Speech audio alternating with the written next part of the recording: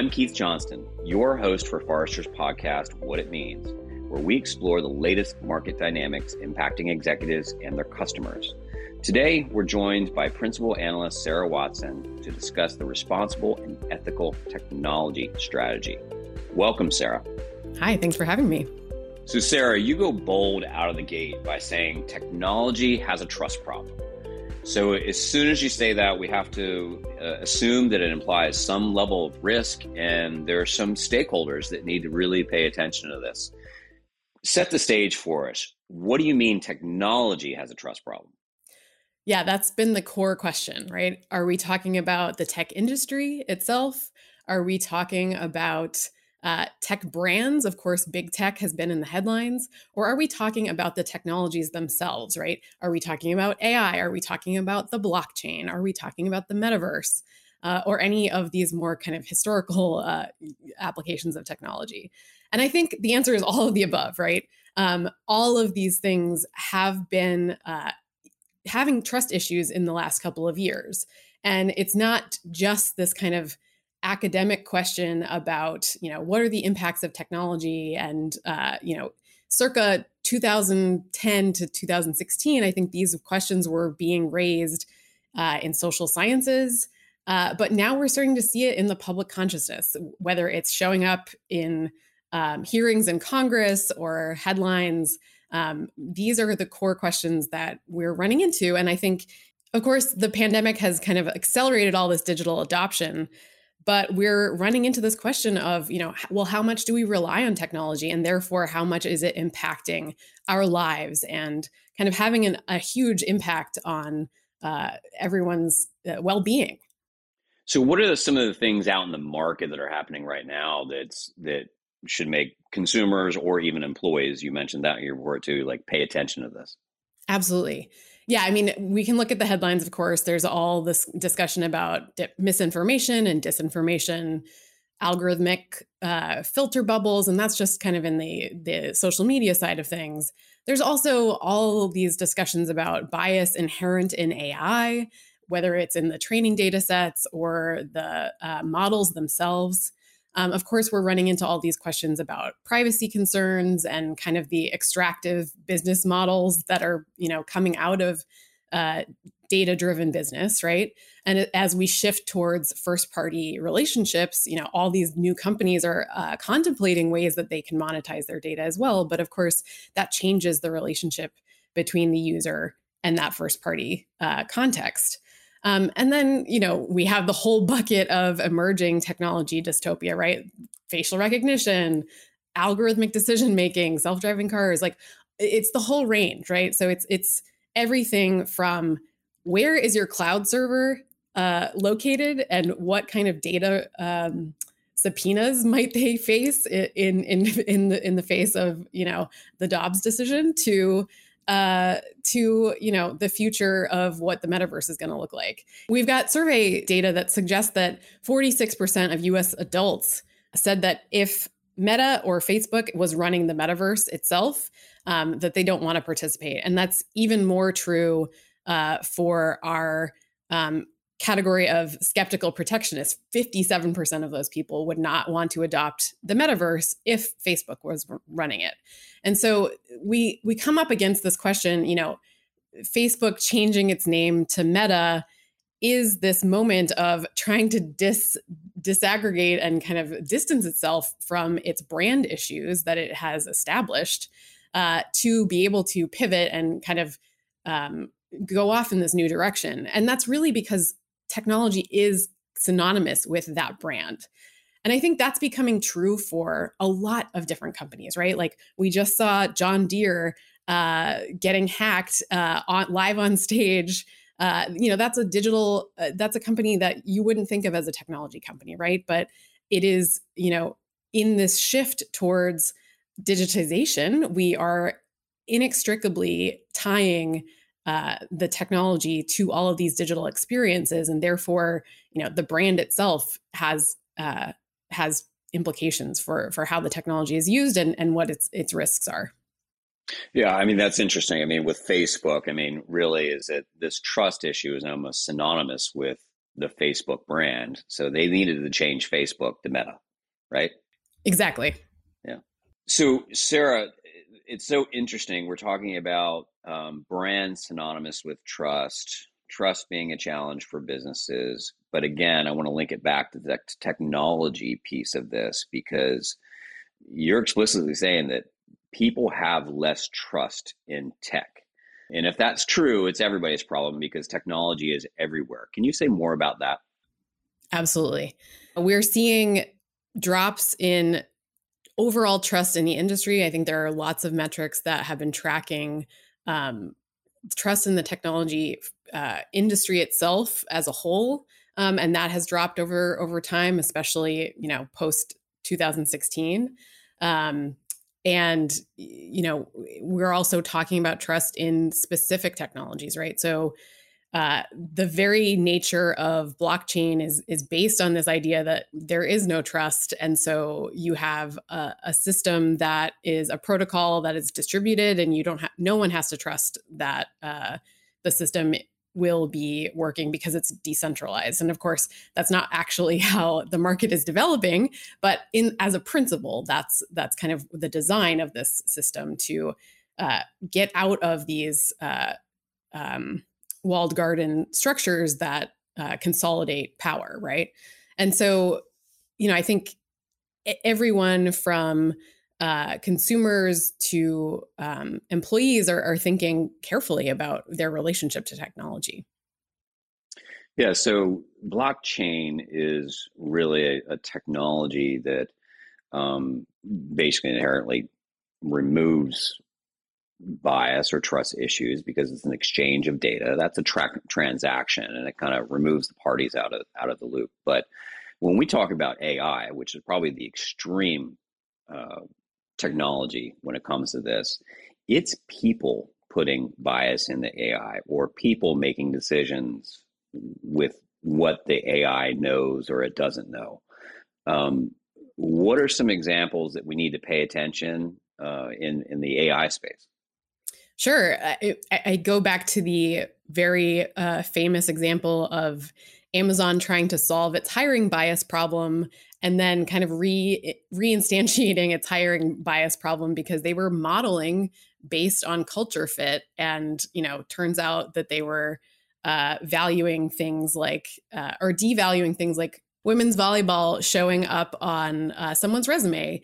And that's really based on the historic bias of the data set that they were jumping off from, right? So you have this tool that you think you're going to be kind of removing bias from the system by removing people decisions, but the historical data reintroduces those issues. And so, that's a kind of a constant rampant issue in AI if we're talking about all of these systems based on training data that is based on historical fact. And, you're just perpetuating these historical biases, right? So you can't have systemic change without introducing a new thing that you're targeting or changing what the data set is. And this has really kind of clarified for a lot of people that all technology has these bias issues, right? Humans are always involved in the structure and the design of technology. And that means that human choices are always involved, right? So the idea that data is objective, I think has been really being called into question, right? It is a reflection of the things that you value, of the things that you want to track. It is a reflection of, the assumptions that you make, right? And so all of those decisions are human decisions. And so I think AI and kind of the privacy landscape has really helped articulate that these are human decisions.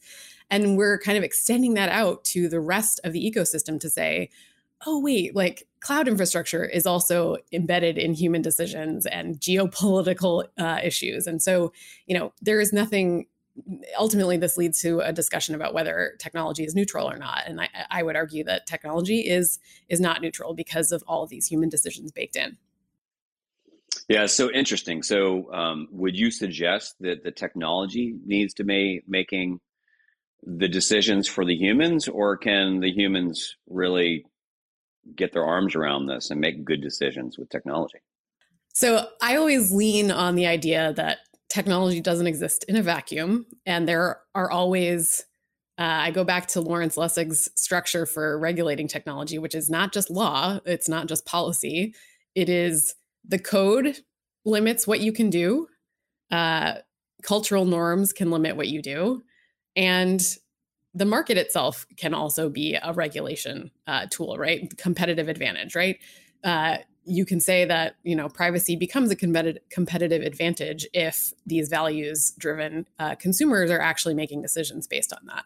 If we acknowledge that all four of those things are operating in terms of our relationship to technology and how we govern it and we think about how it's applied, then we're kind of acknowledging that these things don't happen in isolation. So it's so interesting. We're talking about like a whole set of choices that the humans need to make. One would assume that technology executives need to pay attention, but I want to take it a click above. CEOs around the globe that are responsible for their employees and their consumers, why should they pay attention to this, and what should they be doing? Absolutely. Well, and I think I would take it even one step above that. Right? Boards are starting to have to care about this, right?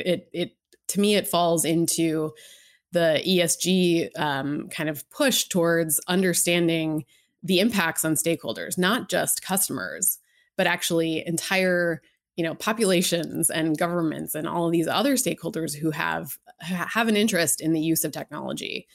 And so, because we're talking about brands being synonymous with technology, we're getting into this area that, CIOs, CTOs have focused on, historically in a traditional sense, the back office, the core stakeholder was the business itself, business users, kind of employees.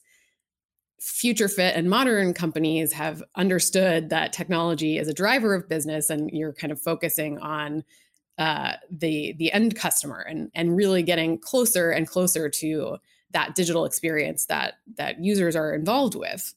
I would argue that we're kind of pushing into an age of stakeholder orientation, which is focusing on not just customers and shareholders, but actually extending that to this wider and wider range of stakeholders. And so if you think about the application of an underwriting algorithm or an underwriting AI system, right? That is making a determination about who is and isn't a customer, right? Are you going to insure this person? Are you going to give this person a mortgage? Are you going to give them a credit card?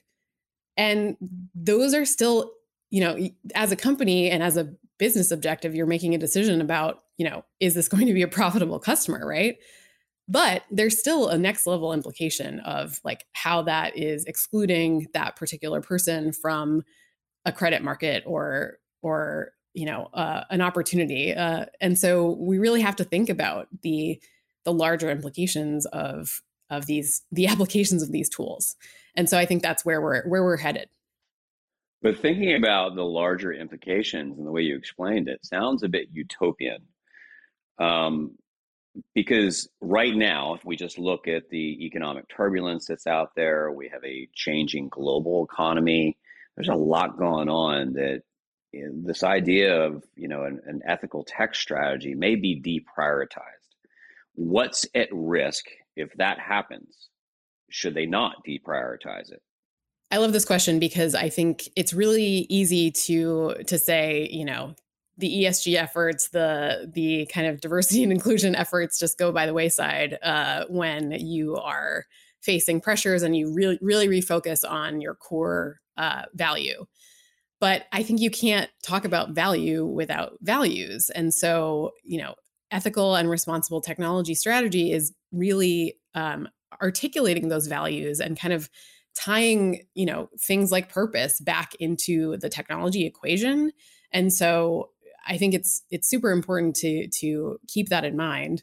I would also say, we understand technical debt as being a huge problem for technology leaders, right? Technical debt gets in the way of innovation, right? And so if you think about that, what is the ways that we're moving fast and breaking things in an agile framework if you are really truly adopting all of these kind of Silicon Valley frameworks for development and application kind of architectures, how much are we running into these these same problems that Facebook created, right? Like they were moving fast and breaking things and never looking back. And so that starts to accrue. And we are really seeing the cost of that as a society and and the cost to Facebook itself as a company.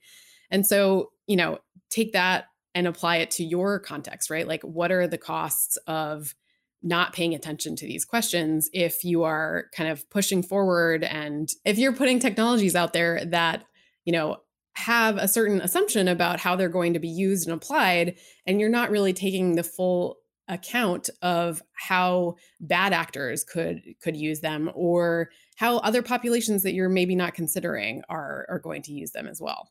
Cool. So make this super tangible for us. What brands out there are taking this really seriously, and what are they doing? Sure. Well, we're seeing the most mature activity happening in the high technology and service provider context, right? Of course, those are the companies that are developing the technology. And so they have the most robust approach to ethical development and responsible innovation principles. They're also starting to kind of operationalize those principles in the form of review boards or offices of chief ethical and humane technology use, right? That's the role that exists at Salesforce. And that role sits within the product team because that's where it can have the most impact. So we're seeing a lot of maturity in the tech space, of course. But we're also starting to see it show up in, other places where you wouldn't expect, right? So like, what does tech ethics have to do with chocolate, right? Nestle is developing data ethics principles. And that's in part to not only comply with GDPR, but anticipate how data management will progress in the future, right? They're explicitly saying that this is part of our sustainability approach, and how we're going to deal with data is, a future-oriented, future compliance structure, right? And so it's not just about current day GDPR compliance. We're also seeing companies like Porsche talk about the brand value of protecting their luxury consumers' data, right? So Porsche is talking about the trust in the brand. They really believe that the control over your data has to do with their brand values of freedom, right? The brand for people to like follow their dreams and drive around. So they're introducing not only this kind of set of principles, but they're also introducing features that allow users of the luxury car to go into private mode and not send data back to the cloud about their performance. And so as all of these, we don't think of a car necessarily as a technology, but of course, all of these interfaces and systems are talking back with the home base, right? And so what is that relationship and how does that change? And Porsche is in a position to say, we will never sell your data for advertising purposes, right? That's an important position to be able to take. I love that example of Porsche because it's slightly unexpected, although, driving a vehicle is a pretty intimate experience, and, it's location data and all those things. So every brand will have its unique take on this, clearly, because it has to connect to their values, and, every product is different. I'm going to assume that the senior most tech exec in every company should be paying attention to this, which makes me a little skeptical that they're thinking about the brand. But with that in mind, whoever's responsible for this, what are the steps that need to happen to actually develop this ethical tech strategy? Absolutely. Well, I think we need to take into account that it's not just going to be a CIO or a CTO on their own, for sure, right? We have to think about, who understands risk in the organization, partner with that person, who understands the kind of legal considerations, you're going to be partnering with the general counsel or the compliance officers as well. But it has to, it needs to have this holistic vision for, what is our company's stance on technology? And so I think there are a lot of early things that tech execs can do to focus on this. The first thing is really just to tie company values to technology decisions. So every company probably has, a statement about what their values are or their principles are. And chances are, that might have been developed by an agency or, the HR organization.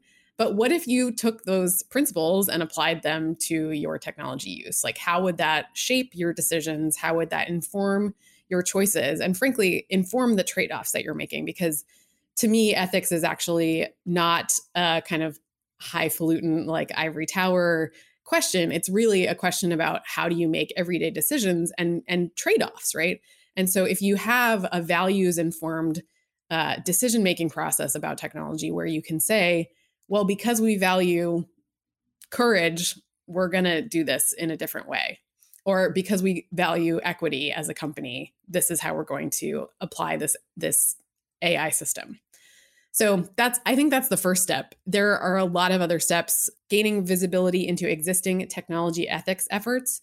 So all of this stuff is happening probably in small pockets in your organization. So you might have folks working on security and privacy by design, or the data analytics folks are probably thinking about ethical data use or ethical AI in their realms of influence. And so I think there's an opportunity for tech execs to really figure out what is going on already and coordinate and kind of collaborate on these efforts at a more strategic level, right? Like, how much visibility do you have into those activities? And lastly, I think, inventory the risks, right? Like we're talking a lot about, there are lots of upsides of focusing on this. And one of them is brand value. And I think that's a squishier thing to understand. But of course, the downside is really where the kind of near-term driver sits for caring about this. And so working with risk and security leaders to understand, where the hotspots are. How does your data science team conduct an impact assessment? Is there a partner whose business model could, deplete the trust that you have? Or, how are you deploying low code tools, and what kind of misappropriation of data might happen as a result of distributing all of this kind of computing power throughout the organization? And so I think there's an opportunity to really take a clear look at where the risks are in your organization. Yeah. So I want to talk more about the payoff. What's the ROI behind this whole thing? I understand what it means for the brand, but what's the real ROI to taking a strategy like this seriously? Yeah, so I go back to this really interesting data point that we discovered. Future fit firms are twice as likely to adopt a business code of ethics than traditional IT firms. And so there is future fit firms are outperforming, and there is a clear correlation that they are also thinking about ethics. To be fair, only 26% of them are thinking about ethics. And so there is this huge gap between, yes, this is an indicator of higher performance, and yet, it's still a huge opportunity for focusing the attention there. So that's the clearest cut of there is an actual differentiation here that we can measure. I think even for the tech companies who are starting on their journeys and kind of operationalizing some of these efforts, they're still not in a position to be able to tie clear metrics. And I think they're in the process of developing what those real metrics are, whether it's how do you measure brand value, impact of this, how do you tie ethics work to upselling in sales, or ethical deployment, because you've got all these principles for how to use AI, right? Salesforce talked a lot about how they're really starting to see that connection between product development, one of the things they talked about was, developers are motivated by writing new code. They don't like to go back and fix bugs. And so if we can tie responsible and ethical tech processes to reduction of bugs, then we have a clear indication for that stakeholder, right? As to why this is valuable. So I think we're very much in the kind of feeling our way around, trying to pin down how to monetize or how to evaluate the impact of these efforts. But there are lots of metrics that we can start to think about. All right, fantastic, Sarah. So let's make the call then here, because you basically called out technology. You said technology has a trust issue. What are tech execs or industry players? What do they need to do to regain trust? I think that technology leaders and the technology industry and even the technologies themselves can't afford to ignore the ethical debt issues that they've accrued. And so we are in this moment where we have to reevaluate what the impacts are of technology on a bunch of different stakeholders. And that is the only path forward to regaining trust. Well, that sounds like we got a lot of work to do. For sure. Thank you for all this. This is a really interesting topic. I'm sure it's not the last time we'll talk about it. I appreciate it. Thanks, Keith. If you like what you heard today, be sure to check out Sarah's session at the upcoming Technology and Innovation North America event happening live in Austin, Texas, and virtually September 29th and 30th. To learn more, visit forr.com/TI22. That's forr.com/TI22. Thanks for listening.